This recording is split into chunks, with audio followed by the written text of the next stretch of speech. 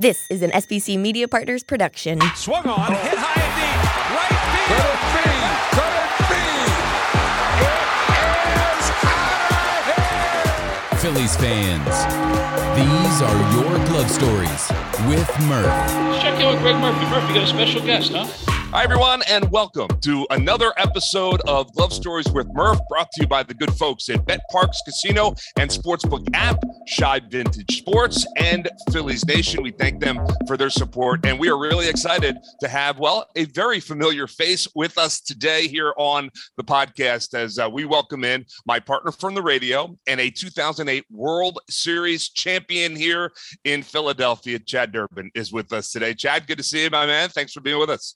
Yeah, thanks for having me on. I know we've tried to do this about a month and a half ago, and life didn't allow for it. Yes, so yes, we experience that a lot. It's totally fine, but we are happy to have you here today. And I'm really, I get a chance to sit next to you and listen to you tell some stories about your playing days all the time, which is one of the best parts of my job, as I get to jump in and out of all of your guys' lives. But I think it's going to be fun for the listeners and viewers at home to hear some of them as well. And I'm going to take you down a little bit of a different route than I normally do here on Glove Stories, because, for Phillies fans, obviously, what happened in 2008 is something that we still talk about, something we still celebrate, something we still think about, and we will for as long as we're all still breathing.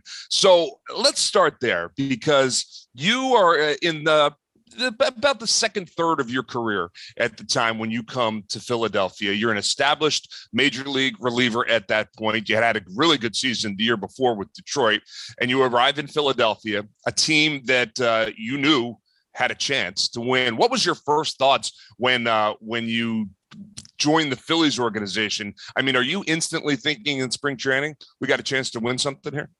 Well, I'll actually backpedal just a little bit, because I'd been around for a little while. I had a lot of players, a lot of buddies that some were fans of Philadelphia and playing there. Maybe in some lean years, there were some guys that weren't big fans Not so much. of Philadelphia. And they told me not to go. Don't go play there. Go play somewhere else. You've got enough of a resume right now to go play in a couple other spots. And some of these guys are big league managers. Some of these guys are big league general managers and assistant general managers. Some are players. And I just turned into my own kind of general manager for myself against even my agent's wishes. And it was like, no, I'm looking. We went into Philly with the Tigers, and maybe we won 3 out of 4. We were on fire at the time. And that Tigers team was good. Yeah. We won 89 games in 2007, coming off of a World Series in 06. So I got to look at it, though. I was like, there's some young talent on that team. The crowds were starting to become what they were in 8, 9, 10. I mean, 7 was electric too. Mm-hmm. But I remember Howie hitting the ball over, the third deck off Jeremy Bonderman, and just watching Jimmy play, watching Chase. It was like, ooh, that's a good team. And I fit a piece that wasn't really a great piece for them, which was maybe a fifth starter, maybe a guy in the bullpen that can come out and, throw some zeros up this. So anyway, the whole reason for ending up in Philadelphia was all my own doing. Very few advocates for go play in Philadelphia. And I loved every bit of it. So coming into it, just looking at the pieces on paper, but also seeing them live and in person, and coming into Philadelphia, it must have been a great time of year. I remember the weather being perfect, everything lined up to be, a red carpet, come hither. And, right. From the time, though, I will say this, from the time that ink hit paper and I was a Philly coming in for my physical, I went to the Eagles complex there, and that's where we did our physicals for whatever reason. That's where the doctor was that day. So Jeff Jenkins and I, who actually had separate agents at the time, but we ended up with the same agent later on. He was sitting there, and Jeff is a phenomenal human being also. We actually did our press conference together somehow. I shouldn't have been in there. He should have, because of his career at that time. But we're sitting there and we're talking about coming here, and that we have a chance to win, not just win, but like win, go get it all. I remember everything for those first couple of days, sitting down in talking with Ruben, who was assistant GM at the time, about the makeup of everything, meeting Jimmy. Jimmy was talking about how old I was because I was 1 year older than him, I think, or a half year older in the front office. It was just a great job from top to bottom.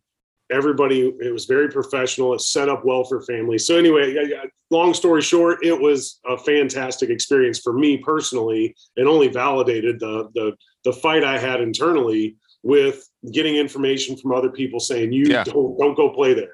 Maybe they thought I was soft. I don't know. But well, look, it's not for everybody. We know that. But no, if you have that mentality that, that you're going to go out and give it your all every time. And when you fail, you accept it and you move on. I mean, it's really kind of simple. I think folks outside of Philadelphia make it a little more difficult than it is sometimes, but it is what it is. But it does take a special mentality. But when things are going well, and obviously in 08, now, 162 games, there were times where things weren't going well, and there were times where fans probably were getting on you guys and all that stuff. But as you got down into September, and the Phils were, they had some work to do in September, but the way it all culminated, and you end up in the postseason, and then I want to take you right to Game 5 of the World Series, because you had pitched in Game 3 and 4 of the World Series. So Game 5, you're not available at that point.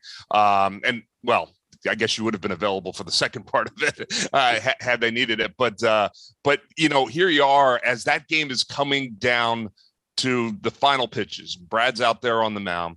You're in the bullpen. Take me to that moment. What's happening? Because I know that bullpen, you guys were a tight-knit group and a huge part of why this team was successful. What's happening out there at that point? It's funny you asked that, because I've thought about it in different ways. What I was thinking about in between each pitch as we got through first, second, when Hinski's up. Well, I remember everybody being on their feet. I remember looking out at the right and left sides of the infield and the outfielders, and almost picturing the energy was as if we were little leaguers, living out their dream, because it was hard to conceptualize it all. It's hard to put it all into even a set of thoughts, because it was our first time. I mean, I hadn't been on that stage. I hadn't stood in a bullpen behind, 405 feet away from Brad throwing the pitches. And it was just very surreal in a lot of ways. It was very dreamlike. The towels, the noise, the energy. It was just as exciting as it could possibly be. It seemed inevitable at that point. Yeah. There was no way Eric Hinske was getting a hit. It was just, Brad's perfect season, everything playing out the way it was. For it to happen in Game 5 at home, not having to go to Tampa, where the energy just obviously wouldn't have been the same. No matter how many people they packed in there, it wouldn't have felt like Citizens Bank Park. So I just remember looking out and seeing guys as, a younger version of themselves, dreaming big, because, I'll spin this a little bit, because 2009 was almost not more enjoyable, but I got to slow things down. It's why they invite guys that have been there before. Yeah. Because you're no longer, it's a blur. I almost had to watch videos and go look at my notes and all that stuff, just to remember what really happened in each game. I remember who I faced, but I don't remember like the same process of thought as 9 and 10 and the rest of my career. So just looking out there and thinking about how much it meant to the city, just the Black Eyed Peas playing on the loudspeakers before the games, and, seeing the video promos. I mean, the energy there, I know that's what we're all chasing to this day, whether we're in a broadcast booth or you're a fan or you're a player. That is what you chase, and that's why it's special.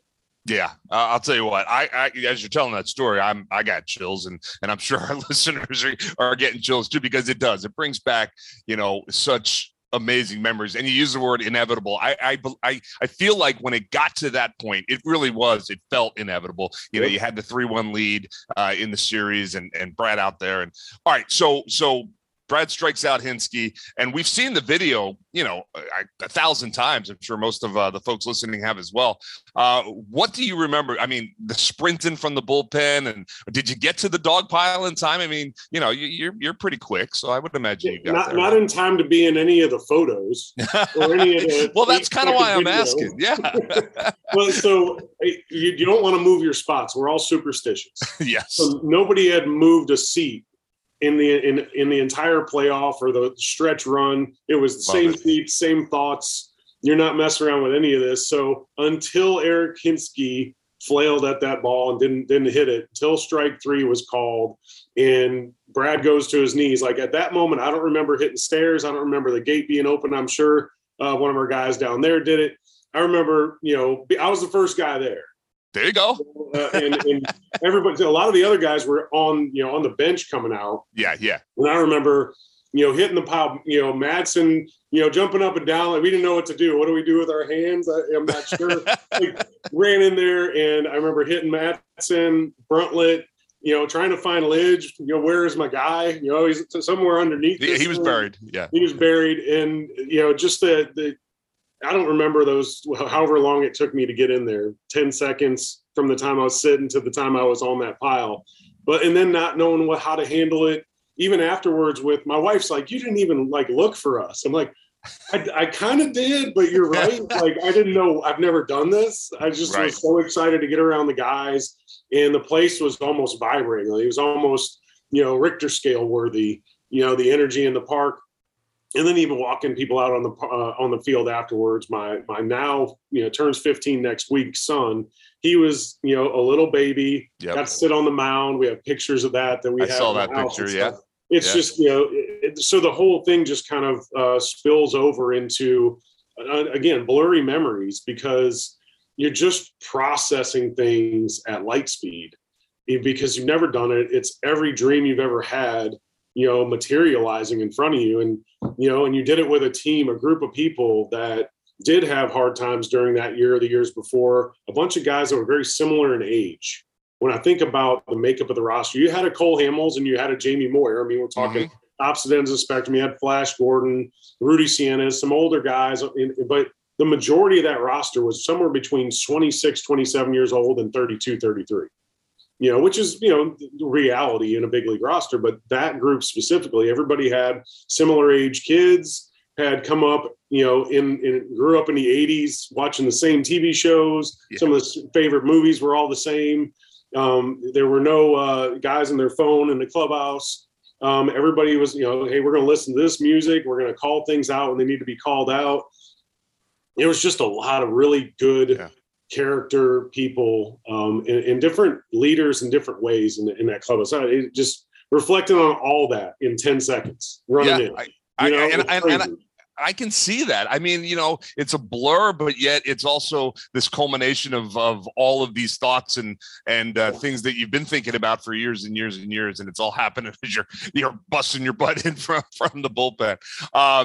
It was an amazing scene that night. You mentioned Jeff Jenkins. Memory for me, I was covering the team, and Jeff was my first interview that I got coming out of the celebration. He came over, and then I got a chance to talk to Jeff at that point, and as a Philadelphian kid that grew up here, I was just half fanboy and half reporter at that point, having a great time regardless. But all right, so obviously you guys go and you celebrate, and the sun comes up, and you're probably still celebrating, and then you have a couple of days, 2.5 days, to kind of decompress and figure some things out. And then Halloween, October 31st, glorious day in Philadelphia, and it's the parade. And I've talked to a couple of your teammates about the parade on the podcast.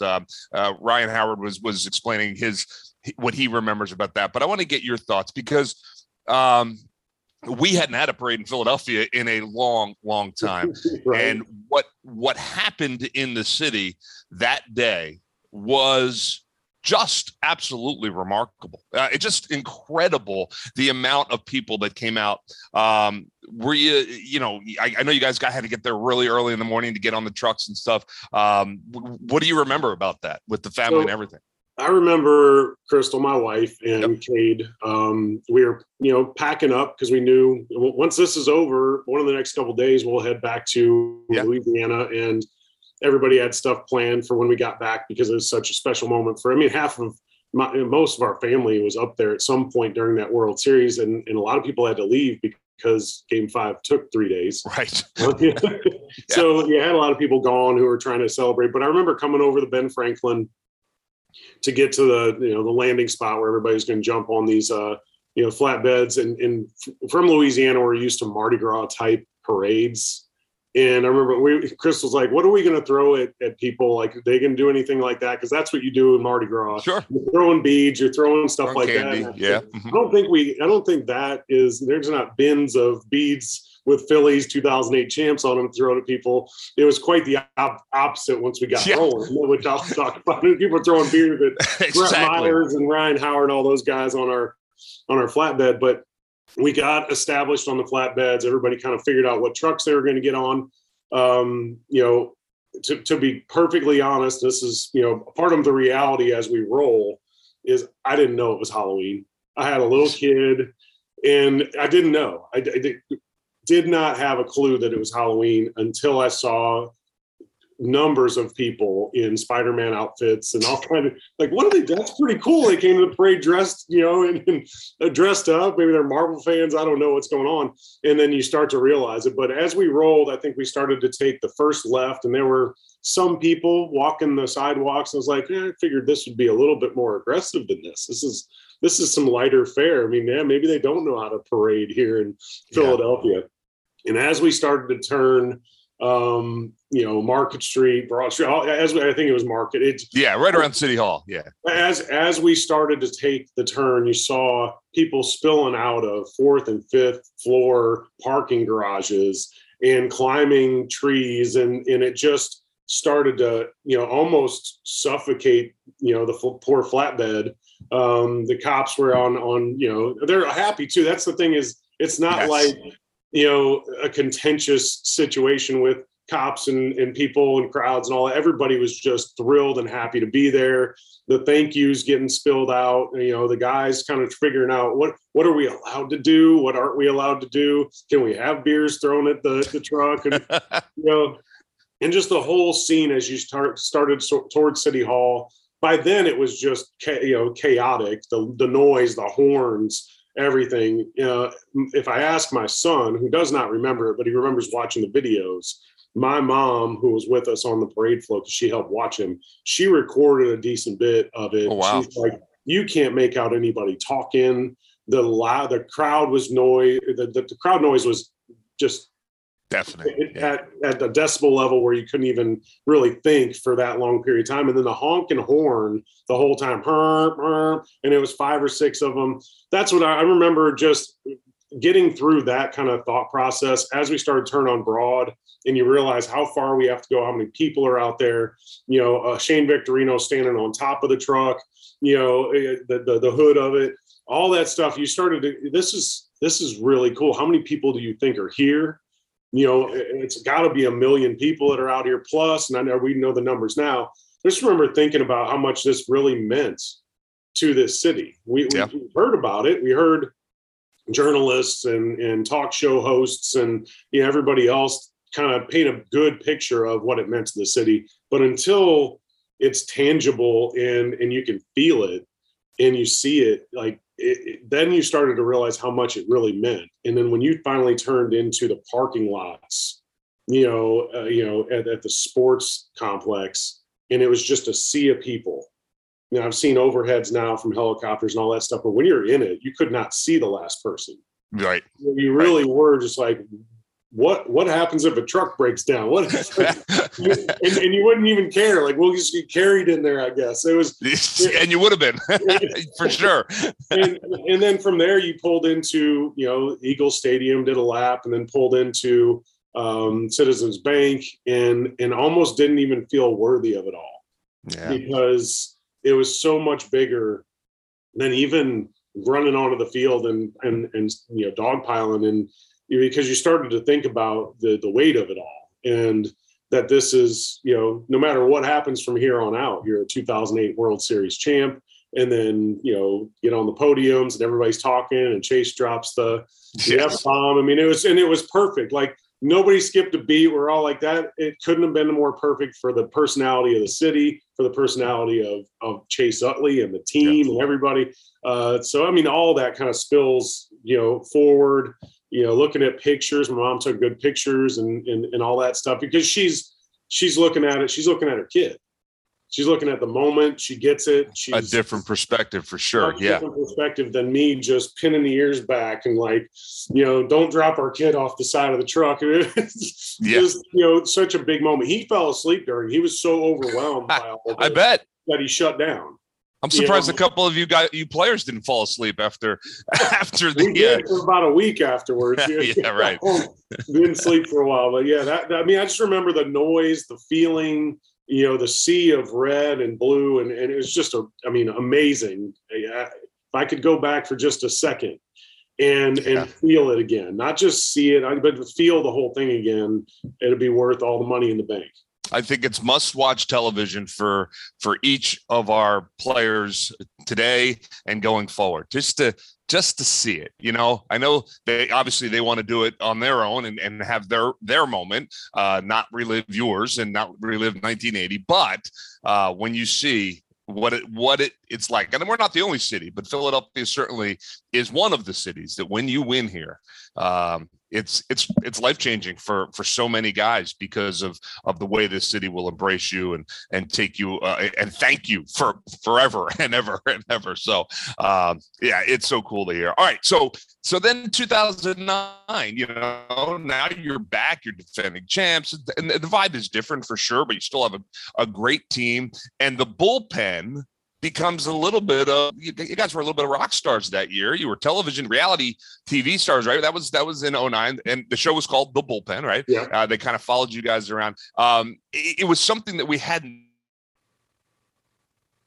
brand new, and we got a chance to look at, learn your personalities, and there were some personalities out there in that bullpen. Tell me a little bit about that experience with the show.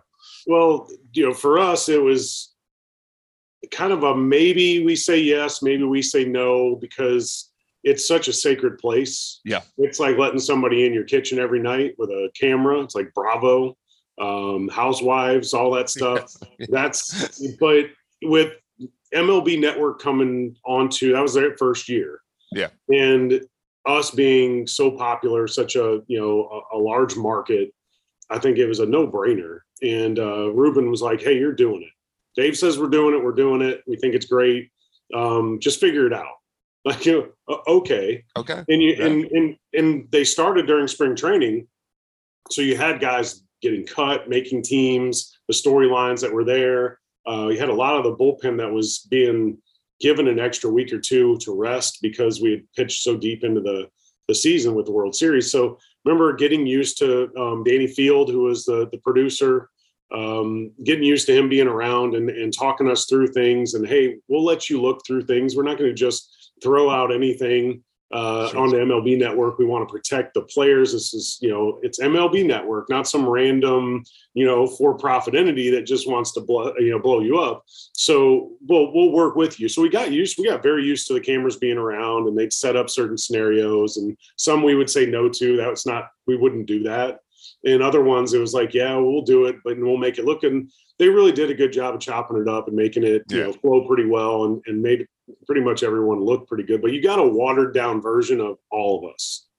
And the reality was that we couldn't tell the same jokes that you would tell when there's no cameras around. You had to be really careful about talking about a hitter that you might face and knowing that the cameras are right there. And maybe we're not being very complimentary of it, because you make your little jokes, you say your little things, and we had to kind of suppress it. So we did that. We did that all the way through the All-Star break, and after the All-Star break, they were gone. And you could see the weight on Mick Billmeyer, who is a character, fantastic. He's funny. It's not all made for TV. So he was finally like, oh, I can finally Yeah. look in the stands and make fun of somebody. I can finally do this. I can finally cuss and feel like I'm being me. Right. And that's so it was great to get that experience. You did have a lot of people that watched the show. I still have people reference it now. Yeah. Oddly enough, they're like, "Hey man, the show, that was fantastic." My son has watched Vimeo, streaming service, and Danny Field sent us the links to it. So my son's watched it and he was like, "Hey, your little like goatee thing, that was a little weird, Dad." It was very stylish back then. Very everybody stylish. was doing it. Everybody's doing it. But he thought it was cool. He thought it was like watching somebody that he doesn't know very well be out there doing his stuff. So it was a unique experience. 09 was a different feel altogether. I was drinking from the fire hose from the beginning of 08 all the way through winning the World Series and the parade. In 09, you knew all the journalists, you knew all the media, you knew all the people in the clubhouse, maybe some new teammates, but you just won a World Series. And you kind of mapped things out in your head differently. This is how we play in Philadelphia. This is the style of our team. This is the path to go win another one. And we've got every piece to go do it. So I remember 09 way more vividly than I remember 08. And maybe because we were successful again and almost won it again, maybe that's why the memories kind of commingle a little bit. Sure. They definitely separate where they need to separate. But there are a lot of like, did I pitch to so-and-so in the NLCS in 08 or 09? Right. It's just really cool to say anyway, because it means you went to the same places. Which is hard to do. I mean, you go back in baseball history, getting to back-to-back World Series is a very difficult thing. You guys were able to do it. You don't win it the second time. So obviously a very different feel when that final game, game 6, against the Yankees comes to a close, and there was a little bit of a lopsided game in that one. And what do you remember about that? Is the feeling immediately, all right, we'll be back next year? Because you're looking around and knowing that you're going to have a similar team, in 2010. I remember standing in the dugout watching them dog pile and thinking, is this what it looked like for Tampa? Watching us do it. The Yankees maybe celebrated a little bit differently because a lot of those guys, especially their captain, had already done this. It'd been a minute for Yankees fans. I mean, 10 years for them is or 8 years. That's a lifetime for that. That's a lifetime. I mean, you're about to everybody's getting fired. But I remember looking at it. I remember walking in. Nobody knew what to do. Yeah. Do I pack my locker? I guess I have to pack my locker. I mean, do we take buses back to the hotel? I mean, what do we do? I mean, and you almost needed the traveling secretary and Frank and different guys to post it up and write it on the whiteboard. So you please direct traffic, because we have no idea how to handle this. The media is going to come in. Oh crap, we got to talk to those guys. So we need to be present. Some guys didn't want to, but guys, some of us thought that way. We need to be present. We need to answer some questions. Oh yeah, I gave up a double that I thought should have been caught. Maybe I have to answer that. I wasn't good today. So a lot of that was, part of the whole thing. I remember wanting to be protective of Jay Happ. He's from the same small town I am in Illinois, which is just crazy. Our parents played. The dads played basketball against each other. The moms cheered together in high school, and two of those kids from, an 8,000 person township in rural Illinois played in the World Series back-to-back years and had some parts in it. And I remember, looking over at him, and he's in his mid-20s and he's young, and he didn't have a good outing either. I remember wanting to be protective of him. I mean, just all those things come to mind. I hadn't thought about that in a long time, but I remember that was the feeling when I realized, this is what's going to happen. This is how it looks when you don't win. Right. Right. Very different. I did not get chills when you told that story. No, so there you go. It's a little different. And then we know, obviously, the continued success over the next couple of years. But that was really cool, because I love hearing the perspective of you guys in that time. As I said, to start it off, such a special time in our city. If you're a sports fan, and to hear it from you guys is always awesome. But let me take you back now, because you were a third round pick coming out of high school. And at that time, you guys had your family had moved to Louisiana. At that point, you went to high school in Louisiana, and you were always pretty much on the radar, were you not? I mean, you were a hard thrower as a young kid, and obviously you can't project yourself in the big leagues, but you were a guy that people were saying, keep an eye on. I'm right about that, right?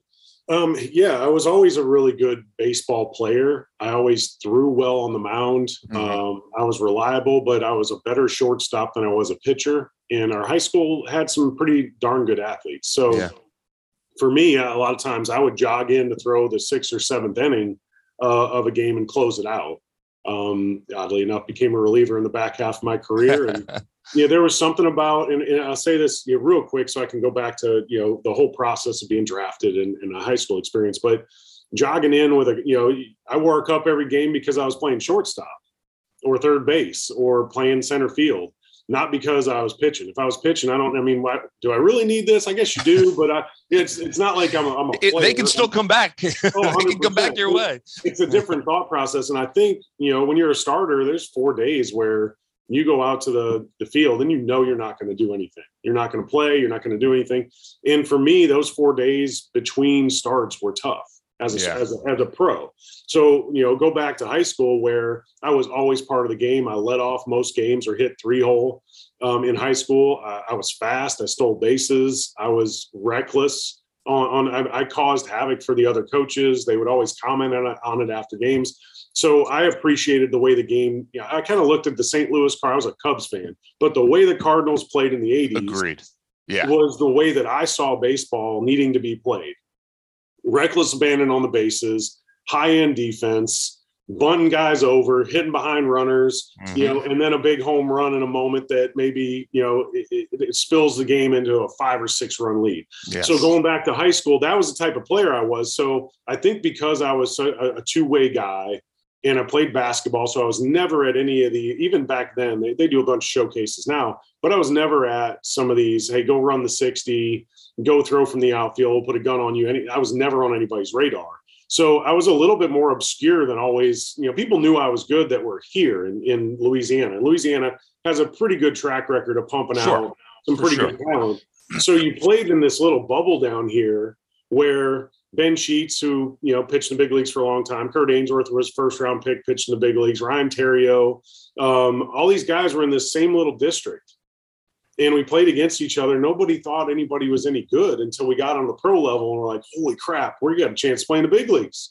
Is this really going to happen? So being a 3rd-round pick, I was throwing 93, 94, topping out, sitting 91 in high school. And back then, that's like sitting 93, 94, touching 98. Yeah, for sure. I was 1st-round pick kind of worthy, but LSU is this huge, rip in the space-time continuum down here in baseball. Skip Bertman, before the internet was really what it is now, he could manipulate situations. I sprained my ankle in basketball, and he told all the scouts that could hear it, oh, it's broke. He's going to miss his entire baseball. Snapped in half. He's done. He's not. So, and I didn't get scouts coming to the first couple of games that I pitched in my senior year because they didn't know.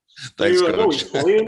So about 5 or 6 games into my season, all of a sudden some guys started to show up and they're like, wait, he's fine. What are we doing? And Skip we saw an opening, let's see what happens. But then the signability became part of that equation. Is Chad going to go to LSU like everybody down here expects all of these Louisiana kids to do? If they get into that LSU vacuum, they're going to disappear for 3 years and come out, a 2-time national champion and all this different stuff. I was a Cubs fan, like I said a couple minutes ago. So I didn't care about the LSU legacy. And my mom told Skip that he wants to be a Cub. He could care less about being a Tiger. And I followed the NL pretty closely, but I just, I wanted to be, a Cub. I wanted to be, better. So I don't know. I wanted to go to college and get my degree, but I didn't want to go play baseball in college. So got drafted, decided to sign and see how good I was. And that's kind of where we went from there. So the minor leagues for you, and I asked this question to most of you guys, positive experience? What do you remember about the minor leagues? Because there are some guys that kind of soaked it all in, the bus rides and the roadside motels and the bad food and, the long hours, because it's not a it's not a picnic for sure, as you guys travel around, especially in the low minors. And then obviously you get to the big leagues and everything changes. But what do you remember about the minors? Did you embrace it? Did you enjoy that time with your teammates, having fun and being young men kind of traveling the country? I loved it. The only part I really didn't love was you sign, you think that this is going to be, crowds and, I'm an 18-year-old kid. And I went down to Fort Myers where we shared a complex with the Twins, and you're just on a clover leaf, 4 fields, some high school age kids doing the radar gun, and a couple families that showed up to see their kids. Doesn't feel a whole lot different than high school. High school was a lot better. Yeah. Than being a pro, and all of a sudden you're down there. But it's kind of a weed you out type of scene. Like, let's see whether you really love playing baseball or whether you'll quit because this isn't what you dreamed it would be. And then the next year out of spring, went to Lansing, Michigan, Oldsmobile Park, Midwest League, and Oldsmobile Park was new. It was the second year. It was a beautiful park. They got like 5,000 per game, which is a lot in the minor leagues, especially at those levels. And the Midwest League was really close to home. We talked about being from Illinois, Peoria, Rockford, Cedar Rapids on the other side in Iowa, and in Quad Cities, and Kane County, where Scott Fransky, started his radio career, the Kane County Cougars. And we ended up winning the Midwest League. I remember those bus trips being the coolest thing just watching the sun come up, looking out a bus window around a bunch of 22, 23-year-old guys that had been at colleges that I watched play. I don't know. For me, that was special. Played in Wilmington, Delaware the next year. We won it again that year. We went to Wichita the next year and won it that. We won back-to-back titles as a minor league crew. I was around a bunch of good guys, had a good time. I loved the grind of the day-to-day. I didn't know it was a grind because I was happy to do it. But looking back, that's kind of where I started to sharpen the tools to be able to, continue along that way. I love the idea of getting to spring training in late January and starting to get there early and go through my process. I didn't know I was creating a systematic approach to all this, but that's what I was doing. But it was mine to do. I didn't get, people telling me how to do it. I love the bus trips. I love picking the brains of the older coaches that I'd meet along the way, whether it was on my side or the other side. The small town Midwest League was a lot of fun because for me, being a young kid, the energy of the fans, they were there. They weren't there to see, the team win. They were there to see these kids project to go to the next levels. And future Royals, watch a dizzy bat race and get $1 beer and have some fun watching some kids play baseball that might project. And that's the fun of sitting in the stands. Oh, I think that guy right there might play in the big league someday. Well, he's got 7 steps to get there. I don't know how it's going to go, but I truly did love being a minor leaguer in an odd way. It didn't even occur to me that I could get to the big leagues in 3 years, and I did. Yes. But it didn't occur to me that could happen. I was just enjoying the heck out of being in Wichita, Kansas, and Wilmington, Delaware, and in Lansing, Michigan. It was which is probably why it happened in 3 years, because you were just allowing it to happen the way it was supposed to happen instead of just obsessing over the idea of trying to get to the big leagues. I think no doubt. Probably helped you in this game of baseball. You can't obsess where it's gonna eat you up and spit you out. So no doubt. And I find it funny because some of the abilities that I see in kids because we have a high school program down here in Louisiana, and I see talented kids, but it's really the ability to focus on the moment you're in right now that projects for me. If all the talent's kind of the same, Chase Utley's ability to focus was next level. And Jimmy Rollins, who doesn't get a whole lot of credit for it, had his own process. And sometimes it wasn't palatable to other people, but he had the ability to focus for a decade plus and with the same type of energy. And it's that ability to focus like that I think really separates the average players from the above average players. Yeah, I think you're right. because it's one thing to be able to focus for a season, even two, half a season, a homestand, but the great players have that ability. And we obviously Chase is a perfect example of that. I mean, I think even the fans could see that, but covering Jimmy and watching Jimmy and the way he went about his business, another perfect example. And there were a lot of guys on that team. Oh yeah. We can name and there are a lot of guys in the big leagues like that, because you don't get there unless you have a lot of that in you, for sure. And it's the ability not to get comfortable once you start to get paid either. Like, can you appear with the same type of energy that you had when you weren't getting $250,000 every 2 weeks? That does, it changes people, and it's just, it is what it is. It's a good thing. I hope everybody gets paid. I hope everybody in every line of work gets overpaid, rather than absolutely, so, that to me is some of the reflections I have. I had that ability to put my head down and not care what everybody was thinking or talking about. Maybe that was got to be one of the reasons that Philadelphia was, a good thing for me. Yes.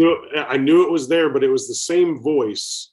The same guy booing me from the third deck was the same voice I have in my head when I go 2-0 on the 8-hole. Like, you're booing yourself. Doing? You're like, what are you doing? Right, exactly. That's what the guy up in the 300 level saying. What are you doing? Thanks. Yes. Yeah. It's okay. It's all right. Just a quick aside. During that story, you said that Oldsmobile Park was brand new. That you're getting old, Chad. Oldsmobiles don't even exist anymore. So Oldsmobile Park being brand new is that's kind of funny. All right. So finally, you make your major league debut, and it's a successful one. And do you remember that day? Because it was the only game you pitched, if I'm right, in 1999, right? You made your major league debut, but you appeared in one game, and then in 2000 you came back and really pitched. But what do you remember about that moment? So I wasn't called up with the rest of the September call-ups because we were in a AA championship run. Okay. So, the first week I was making 2 starts, started the first game of each one of the steps, and we won it. Because it was our third championship and everybody was driving home from Tulsa, nobody drank. We just kind of poured beers and water and like high fives and I bounced. So I knew I was going to the Arizona Fall League, and September 15th, I think, was kind of the report date to go out there. And it was right around September 12th, September 13th. And I went home, I went to Baton Rouge, I went to one of my best friend's houses. I was going to stay there for a night or two.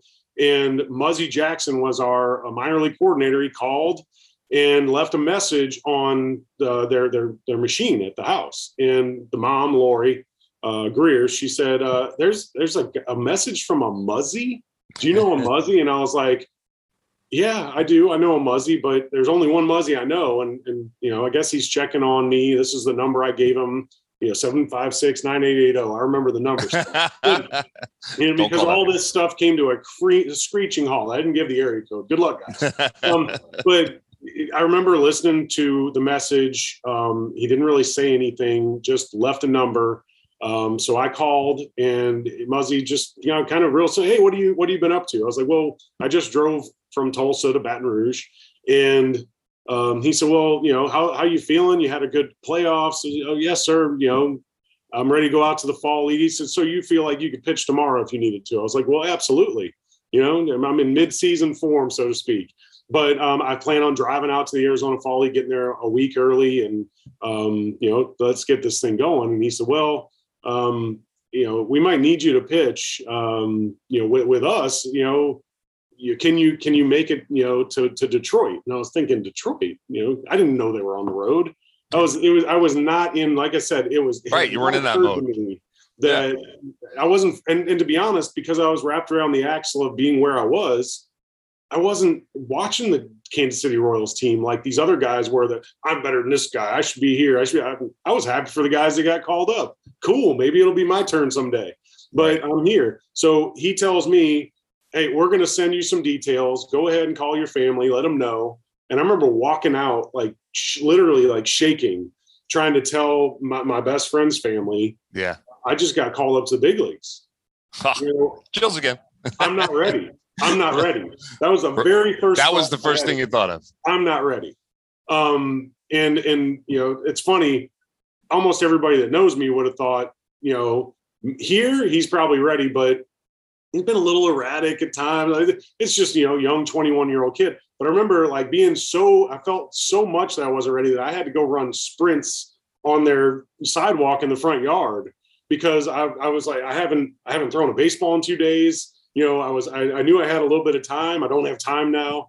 And I remember, getting on a flight. It was a big 757, 747, something like that. And I was in the middle row of there were 5 seats and then the 2 on the ends. Yeah. And I was middle. And just, I don't remember much other than flying into Detroit, getting off the plane, taking a cab, getting to Old Tiger Stadium. That was its last series ever there. Oh, how about that? And so I get there and I walk into this tiny clubhouse with all of these big leaguers that I've kind of seen around spring training and watched on TV. And all of a sudden I'm getting a uniform. There's a urinal that's been there for 100 years. This is, and you walk Babe Ruth might have used that one, right? Yeah. Babe Ruth peed there. Yep. Go ahead and take a piss there. Exactly. I stood there for like 15 minutes trying to, squeeze out a drop. Just for the memory. I did it. I stood over there and shook it and we're good. So and then I walk out to the stadium and it's, there's bunkers as dugouts. It's not like the dugouts that even we were in AA. Yeah. And I'm looking at the outfield, second deck is spilling over. And I'm going to play catch with a guy named Tim Burdack that I was with in AA at one point. And Birdie and I played catch and we're underneath the overhang. I remember thinking how cool it was, how it sounded. The third deck just changes the acoustics and thinking, I guess I could pitch today. Like that, the reality, what do you do as a reliever? Like, what do you do? You're like, well, you get ready, you walk down there. And if they motion down, hey, get the tall young kid up and 21 years old. Down there and throw. And so I think it was 3 days into that series before I ever got on the mound. I didn't warm up. I didn't throw a bullpen, and then all of a sudden I'm in the game. And it was the second to last game ever there. Came in after a guy named, Blake Stein. I think he hit Gabe Kapler or Gabe Kapler went deep. I'd have to look at the line, but I run into the game. I almost get there too soon to the mound because it's not very far. And Tony Muser, my manager, hey kid, have some fun. And I remember thinking like, oh my God, these are all these big leaguers right here. And Luis Polonia was the very first hitter I faced. And I remember playing RBI baseball on Nintendo. And he was a guy. Yes. Yeah. And so I was having all those moments and I actually struck him out on a changeup. And then after that, it kind of settled into, it's kind of the same game. Yeah. It's 60 feet, 6 inches. If I throw a strike, the umpire goes like this. If I throw a ball, he doesn't. These guys make really cool plays behind me. This is fun. And, so that whole experience was very, it was very comfortable for whatever reason. It was a packed, Old Tiger Stadium didn't get packed much anymore in those days, but it was full. Like my parents, because it was ending. Yeah. My parents who went there to watch the games, they got to sit next to Ty Cobb's family, Mickey Mantle's family. Like how cool's that? They're just in a family section. And my mom and dad were there. That's not a normal family section. Like we're talking about legacies were there. Wow. And watching this and it was so, I was such a small part of that moment for the scope of it. But for me, it was the biggest moment of my life to that point. Yeah. And it's just weird to get that juxtaposition in, the way people viewed it, but went well. It was about as cool an experience as I could have ever imagined. It exceeded the expectations in so many ways. And then we went back to Kansas City after the next game and we played the Cleveland Indians and they were loaded that year. And I was going to get Cleveland and then Detroit to finish season. They told me I'm going to start the last game of the season. And I was so excited because it was my chance to maybe show them that I could make this team the next year. Right. And forecasts for some rain. I don't know if a drop came down, but it was the Tigers who were in second to last place, and Kansas City was in last place, and they banged the last game. And I was the only person in the stadium upset that we were playing. Wow, I didn't know that. Only guy. I was like, how are we not playing this game? I'm like, oh my goodness, this is my time to shine. Right. So yeah, and at that point, you don't know if you're going to get another chance, right? You don't know. Ever get another chance. I mean, being young at the time, maybe you just think that, yeah, this is how it goes. I'll be on this team next year. But knowing what I know now, man, you don't know. You don't know. Nothing's guaranteed. The next, the off season, I went straight from there to Baton Rouge all the way to the Arizona Fall League. I remember seeing Pat Burrell for the first time. Okay.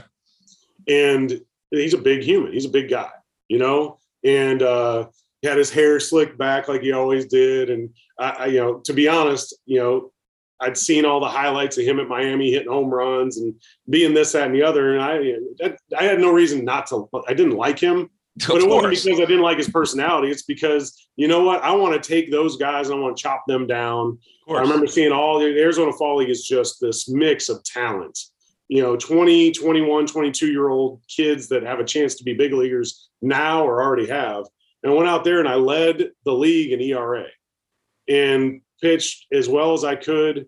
Then went into spring training the next year, and it was Pedro, Roger Clemens, and me. 1, 2, 3 in ERA in spring training. And I made the team out of spring in 2000. And I was going as good as I could possibly go. And pitched well in my first start, went 6 innings, gave up a solo home run, 1 hit in Toronto. Part of the reason I wanted to go to Toronto when recently, it's just, I have some memories there. I don't know. It just kind of spilled over. And then I had a pitching coach that, wanted to make me better. And he's been around for a long time, Brent Strom. But we were tinkering with a bunch of different things in my first couple starts in the big leagues. These are like off-season moves that you would make with a pitcher. And I just, I ended up not throwing well. Threw well for 3 or 4 starts. Yankee Stadium, faced that lineup. Faced Albert Bell and Cal Ripken in Baltimore. Cleveland pitched well. And then all of a sudden the wheels came off and I didn't know how to get it back on. So, baseball. It's baseball, yes. That experience there kind of bled into 2001, and I had a good year. 9/11 happened. Life changed. Tommy John and Tommy John. Yep. Mm-hmm. So anyway, I'm speeding through timeline. Yeah, no, it's okay. But that's the thing. I mean, parts of 14 seasons in the big leagues and 6 different organizations. But when you think back to all that you were able to accomplish, you were starting pitcher in the league, a reliever in the league, but you started at such a young age. It's really, it's remarkable for fans, I think, to look back and look at the numbers and see the progression. And, it wasn't always great. There were times where you went back down to the minor leagues, and I'm sure the minor leagues, the second time and the third time, not as fun as the first time, right? Because you kind of know what you're missing. But you were able to kind of persevere and get back. And, the way we started the podcast, I don't want to put words in your mouth, but I would imagine that was one of the pinnacles of your career when it all, culminates in a world championship in 2008. Well, and you talked about the minor leagues. It was the ability. There's this story right here is kind of, it's a tip of the hat to my wife, who was my fiance in 2005. Yes. I was playing in New Orleans, driving from Baton Rouge to New Orleans every day and it's 55 minutes from where I live to the stadium. Rode with a couple other guys from Baton Rouge. I think guys were at the end of their careers. I thought maybe I was towards the end of my career. I mean, heck, I was 28 years old. I was not. Right. But at the time, you're kind of thinking, if I don't get back to the big leagues, what do you do? Right. So I'm a Zephyr, a New Orleans Zephyr. I'm in the Washington National system, and they weren't good in 2005. So if I pitch well enough, I've got big league experience, maybe they'll call me up. Well, that was not the design of how they wanted to do things. They were going to develop their young talent, and we were just filling space, down there. And I kept coming home every time I came home, 11 o'clock at night. I would say to Crystal, this is miserable. They're not giving me chances. Woe is me. I'm a victim, like all that different stuff. And I hate the victim mentality. And she finally, after about it was probably longer than I remember, but after about 4 or 5 of those types of nights, she said, "Hey, are you going to cry about this for the rest of your life, or wake up tomorrow and do something?" But I'm sure she was tired of hearing somebody who's very capable complain every time about playing the game you love. Right. And so I remember sitting, I called both the guys the next morning about 11 o'clock. I said, "Hey, I'm driving myself down there the rest of the year. I'm not riding with 2 guys that are miserable too. I'm going to get there and be the first guy at the park. I'm going to be the last guy to leave. It means that my times are going to change as far as getting home. I would rush home to maybe catch her before she went to sleep. Well, nope, this is the way I'm going to do it." And I did. I had a good rest of the year. Ended up in the offseason signing with the Tigers. Knew I wasn't going to have a chance to make a team out of spring, but I was going to embrace this as maybe my last run ever. But I'm going to be the first guy in spring training there, last guy to leave every single day. I'm going to do the same thing wherever the heck I end up, whether it's Japan, Korea, or Toledo. Mm-hmm. And I went to Toledo and played for the Mud Hens, and I embraced the minor league experience again. And that's a great ballpark and a great fan base. You wouldn't think it. You hear Toledo and you're like, "Woo, okay, you did some time." Yeah, legendary franchise, though. It was phenomenal. It was from the ownership to Larry Parrish and the guys coaching, but we embraced it. And that we won another championship that year, 2006. I won almost everywhere I went, oddly enough, whether it was just odd timing or me being a piece that added value. But I did. We won almost everywhere I went. And in 2006, we had, I think I threw 199 2/3 innings in 5 months. Wow. And we changed. This is something, and I wish all minor league or college guys could hear this part of this, but I was pitching well. I had like a 2.1 ERA. I was like 4-1, about a month and a half in, and my pitching coach came up, Todd Jones, not Todd Jones, Jonesy's what I call him. I'll remember it in a second, but he slapped some other guys got called up, and I didn't flinch. I'm not here for that. I can't control that. But he slapped my report down, said, "Here's your scouting report. You still throw a 4-seam, a curveball, and a changeup, and they're good enough to get everybody here out. But the guys upstairs in Detroit, Dave Dombrowski, mm-hmm. they don't see you as adding value to the big league roster, because if you go there, your numbers are going to be the same as they were in the past. So something's got to change. What are you going to do?" And I'm like, "Well, what do you think?" He's like, maybe a slider. Maybe trying to run a 2-seam in there. I was like, I've tried a 2-seam before. It doesn't work. And Colby Lewis, who played in the big leagues for a while, and Zach Miner, who played in the big leagues for a little while, we had to play pepper with our pants up. It was miserable in the minor leagues that way. I didn't like wearing my pants up, but we had to play pepper. So you're throwing the ball, guy hits it back to you. Mm-hmm. Well, you get bored. You start throwing cutters. Yeah. You start throwing sinkers. You start messing with them. And he saw me throwing a cutter. He's like, "Hey, I pitched the day before. Sore as heck. I'd thrown 110 pitches. He's like, "Get on the mound. I want you to throw a couple of those cutters." I was like, I don't feel like I should get back. So I want you to throw a couple. So a catcher named Maxim St. Pierre catches about 7 or 8 cutters, and they're all black, just off, just throwing strikes. And he said, "You got 15 of those your next start. We'll throw them tomorrow in your bullpen, but I think it's something you can incorporate." Wow. It was fun to have a new toy. So I went out there and, that's what so I throw the cutter. I get like 6 easy outs on, pop up to first or ground ball back to me. It's effective. And so we do that for 2 starts. And then the next start, he slaps the scouting report down. He's like, "Look, the report just changed. This is one of our scouts. Hey, Durbin's incorporating, an 88 to 90 mile an hour cutter to complement these other pitches." He said, "I think I can add something more. Have you ever tried this 1-seam sinker grip?" I said, "No, man, I've just never been able to throw a 2-seamer. I manipulate it. I can't do it." He said, "Well, try this out. Middle finger dominance." And I ripped through it, and it's all of a sudden, whap, it's just taken off. He said, 15 of those next start, mandatory. Okay. I go out and I throw like a 78 pitch, 8-inning game. And they had a big league guy on rehab, so he had to throw the 9th. But I came in and I'm talking, he's got his hands out like this, gives me a big hug, and he said, "You're going to get to the big leagues and you're never going to come back. It's going to happen." That's amazing. But the Detroit Tigers that year, they went and lost the World Series. They were good. They had no room for guys like me.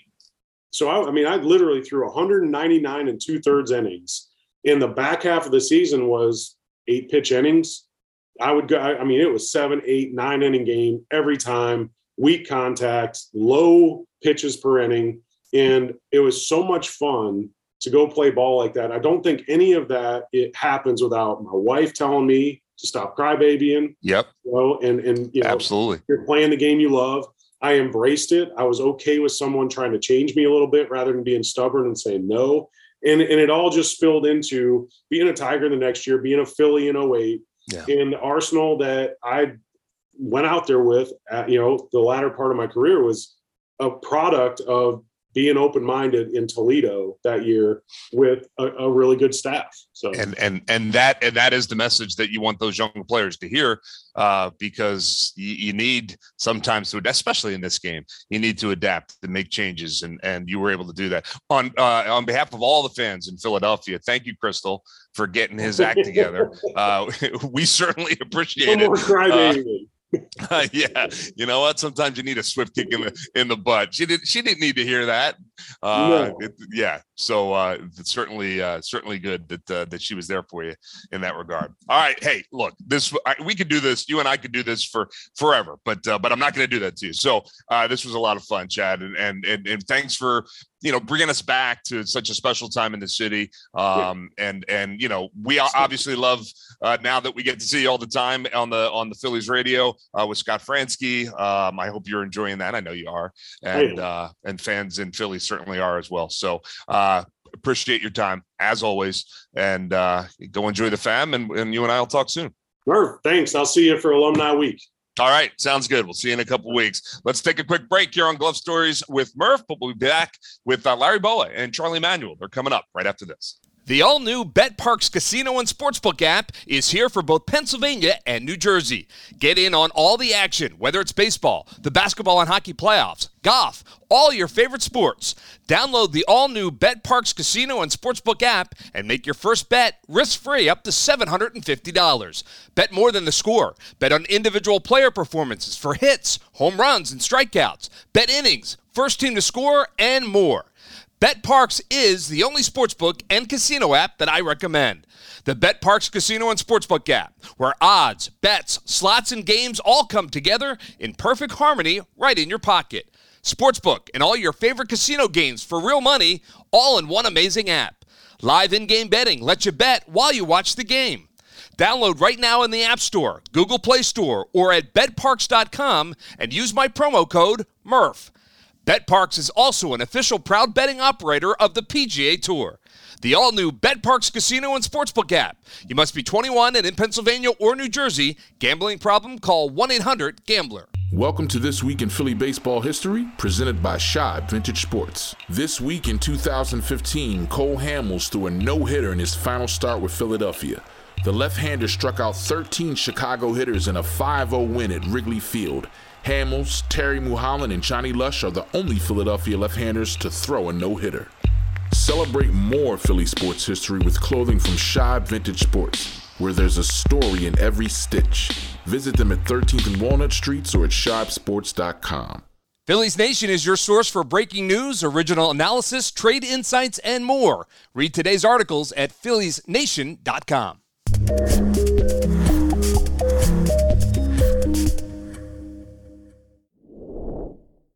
And welcome back to Glove Stories with Murph, brought to you by BetParx Casino and Sportsbook app, Shibe Vintage Sports, and the great folks at Phillies Nation as well. And it's that time on the program where we welcome in two of our Wall of Famers, two of the best to ever wear the Phillies uniforms, Charlie Manuel, Larry Boa, joining us here as they do each and every week. Thanks for being with us, guys. And as we like to do each and every week with you, I'm going to throw out a big topic, and I want you guys to kind of give me your memories and your thoughts in relation to that topic. So we're going to start with the All-Star game and the All-Star festivities.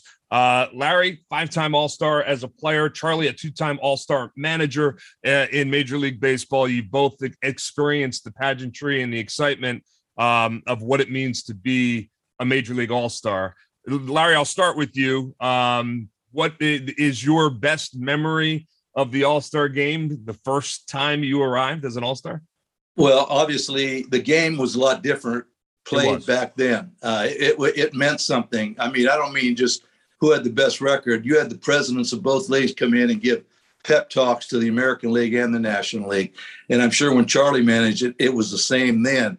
It's just changed recently. But I remember 74, it was in Pittsburgh, and last night I did a little research on the very first one. Because, when you watch television and you're not in the big leagues and you watch these all-star games, you go, wow, look at these guys.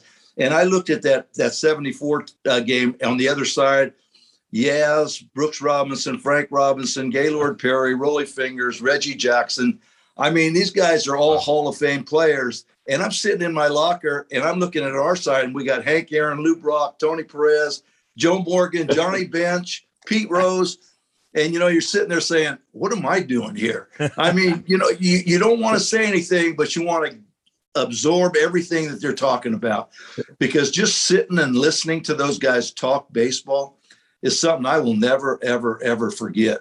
But again, it meant something. And you got to see a couple of clips of Pete Rose knocking down Joe Fosse at home plate. The game meant something. I don't mean just a win and loss. The guys wanted to win more than anything. And so I think that part of the game has changed a little bit. I like what's going on now, but it's a lot different. Yeah, I would say part of the reason it has changed is because back then, and as recently as, in the late 2000s, it really was the only game in town. There was that trivia question, what's the only day where professional sports is not played? And that was the day before the All-Star game and the day after. That's no longer the case. There's something else to do every day of the week, every week of the year nowadays. So I think it does lose a little bit of its luster for that reason. But still, a great honor to be there and to be named. Charlie, as a manager, obviously, ahead of time, after making it to the World Series in 2000, you're going to have the opportunity to manage the All-Star game. What do you remember most about that honor, and how did you approach it as the manager of the team? Well, yeah, we won. When I always thought about players always get overlooked at times. That's all of them cannot go to all the great players cannot go to the All-Star game all the time. And that I wanted to make sure that we got the right players, the right deserving players there. And I just so happened to think that on my team, I had quite a few of them, and and I wanted to take my guys, and most managers are like that. And as far as the All-Star games go, the first All-Star game I went to was 202, and that was really exciting because that's the one that ended in a tie. And they were getting up, and actually they were, the fans and everything were throwing things on the field, and they were getting on Bud Selig. He was screaming and hollering. And I also remember Warren Spahn. He was the guy that first came out and went around, and they took him around in a convertible and things like that. And I remember talking to him a little bit, and in the game, as far as the game goes, I also saw the catch that Minnesota Troy Hunter made on Bonds' ball that he hit over the fence. He actually caught it and brought it back in. One of the better catches I've seen in baseball, really. I mean, it could rank right up there with some of them. Yeah. So the game was real exciting, and everything about it was good. But I think that the way that game ended, that was, that's very memorable. Now, the ones that I actually managed, the first one was kind of an experience to me because I didn't really, we had people on the field. I was kind of upset because we had all these people on the field. We didn't have time to hit and all the things, and was trying to get them off the field on the practice day and things. And then finally, when the game started, it seemed like it took forever for the night to pass and get out on the field to play the game. And it was a heck of a game. And the American League won on a sacrifice fly, and our pitching, we took our pitching. Rich Doobie and I went over the pitching, and we decided to pitch the starting pitchers one inning at a time and things like that, to try to get people into the game. Sure. And the first game, actually, I can't remember as much as I can the second one. But also too, the 202 I remember most of all because after the game and the next day I got fired. When I went to Cleveland, like I had a different opinion with Mark Spire when I got fired. Now I got that out of the way. We'll get on to that one that we won. We won the one we won was in 210, and we broke a 13-game losing streak. Right. And that was to me like that. I remember a whole lot about that game. That's when Stan Musial drove around the field, and when he got to home plate, he got out of the car and handed President Obama the ball, and President Obama threw the first pitch of the game.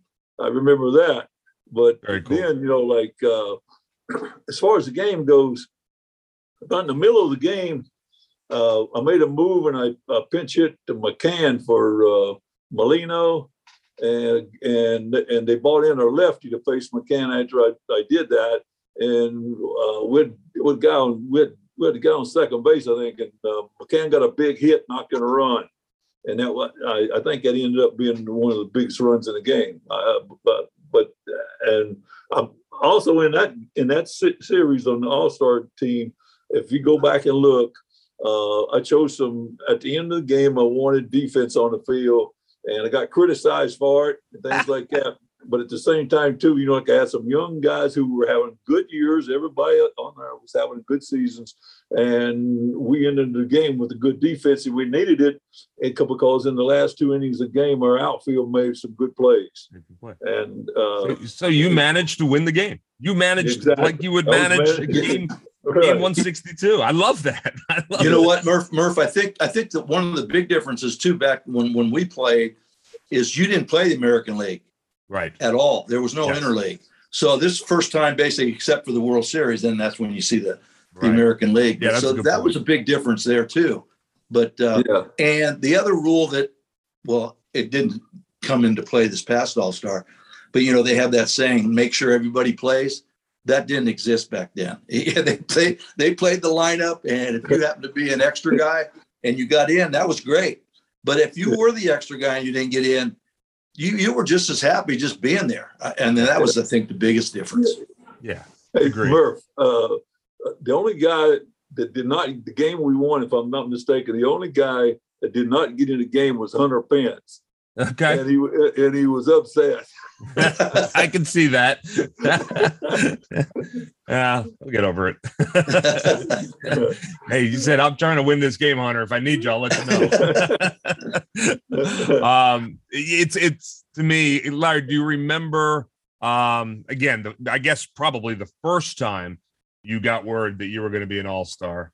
Do you remember that moment? Do you remember that feeling that you didn't know you were going to go to a couple, but yeah, we were on a road trip, and Larry Shank, he traveled with us, and I remember getting a call in the hotel. He says, "Hey, don't make any plans for the All-Star game. You're going to Pittsburgh." And I went, "What?" And he said, "You got voted in to go, and the manager picked you." And I look back at that. I guess the thing that stands out in my mind out of all the All-Star, the 5, is 76, playing in Philly. Yep. We had 5 guys, I think, and that ovation was unbelievable. I didn't start that game, but I got in that game. But that atmosphere was electric, and that one stands out in my mind. And the last one, probably the one in Seattle, when Dave Parker threw out, I'm trying to think of the runner at home plate, he threw a laser from right field to Gary Carter. And that play stands out in my mind like it happened yesterday. I love it. We won all 5 of ours. There you go. Oh, geez. Yeah. I didn't realize that. I didn't look that up. Okay. That's a feather in the cap right there. That's all right. All right. Before we wrap this up, Charlie, one last question for you. And it's a little bit of a curveball, but I think you can handle it. Back, who would you have loved to have watched before the Home Run Derby was a thing? Who would have been a great contestant in the Home Run Derby? There was a lot of talk about how cool it would have been to see Schmitty in the Home Run Derby, had it been a thing when he was playing. Who was 1 or 2 guys that you would have liked to have seen? I would have loved to have seen, actually, I would say there's at least 3 guys. My top 3 would probably be Mantle, Killebrew, and Willie Mays. There you go. I knew you were going to say Killebrew. I knew that. All right. Those are some pretty good names, Mantle and Mays as well. Larry, what about you? God, those are tough three to top right there. I agree with Charlie. I mean, I'd go for the Hall of Fame players, but you mentioned Schmitty's name. Schmitty wouldn't have done it. No, probably not. You're right. If you watch Schmitty hit BP, he hated hitting home runs in BP. He tried to hit the ball to right center. I mean, that was his approach, and he'd be the first to tell you, I'm not going to mess up my swing to go there. But I guess Stargell, when I played, he hit some bombs, man. I'm telling you, he hit balls that I couldn't believe how far he hit them. And not only were they long, but they were high. So he'd probably be the one guy, because I played against him, to see what it would be like to see how far he could hit them. Yeah, Bull would have been pretty fun to watch. Bull would have been good, yes. Yeah, yes. He would have been a good one. And he would have done it. Hell yeah, he would have done it for sure. He might have won it. All right. Well, those are some pretty good names. All right. Thoughts from the All-Star game from Charlie and Larry. Great stuff here on Glove Stories with Murph. Let's take a break. We'll be right back. Welcome to This Week in Philly Baseball History, presented by Shibe Vintage Sports. This week in 2015, Cole Hamels threw a no-hitter in his final start with Philadelphia. The left-hander struck out 13 Chicago hitters in a 5-0 win at Wrigley Field. Hamels, Terry Mulholland, and Johnny Lush are the only Philadelphia left-handers to throw a no-hitter. Celebrate more Philly sports history with clothing from Shibe Vintage Sports, where there's a story in every stitch. Visit them at 13th and Walnut Streets or at shibesports.com. The all-new BetParx Casino and Sportsbook app is here for both Pennsylvania and New Jersey. Get in on all the action, whether it's baseball, the basketball and hockey playoffs, golf, all your favorite sports. Download the all-new BetParx Casino and Sportsbook app and make your first bet risk-free up to $750. Bet more than the score. Bet on individual player performances for hits, home runs, and strikeouts. Bet innings, first team to score, and more. BetParx is the only sportsbook and casino app that I recommend. The BetParx Casino and Sportsbook app, where odds, bets, slots, and games all come together in perfect harmony right in your pocket. Sportsbook and all your favorite casino games for real money, all in one amazing app. Live in-game betting lets you bet while you watch the game. Download right now in the App Store, Google Play Store, or at betparx.com and use my promo code MURPH. BetParx is also an official proud betting operator of the PGA Tour. The all-new BetParx Casino and Sportsbook app. You must be 21 and in Pennsylvania or New Jersey. Gambling problem? Call 1-800-GAMBLER.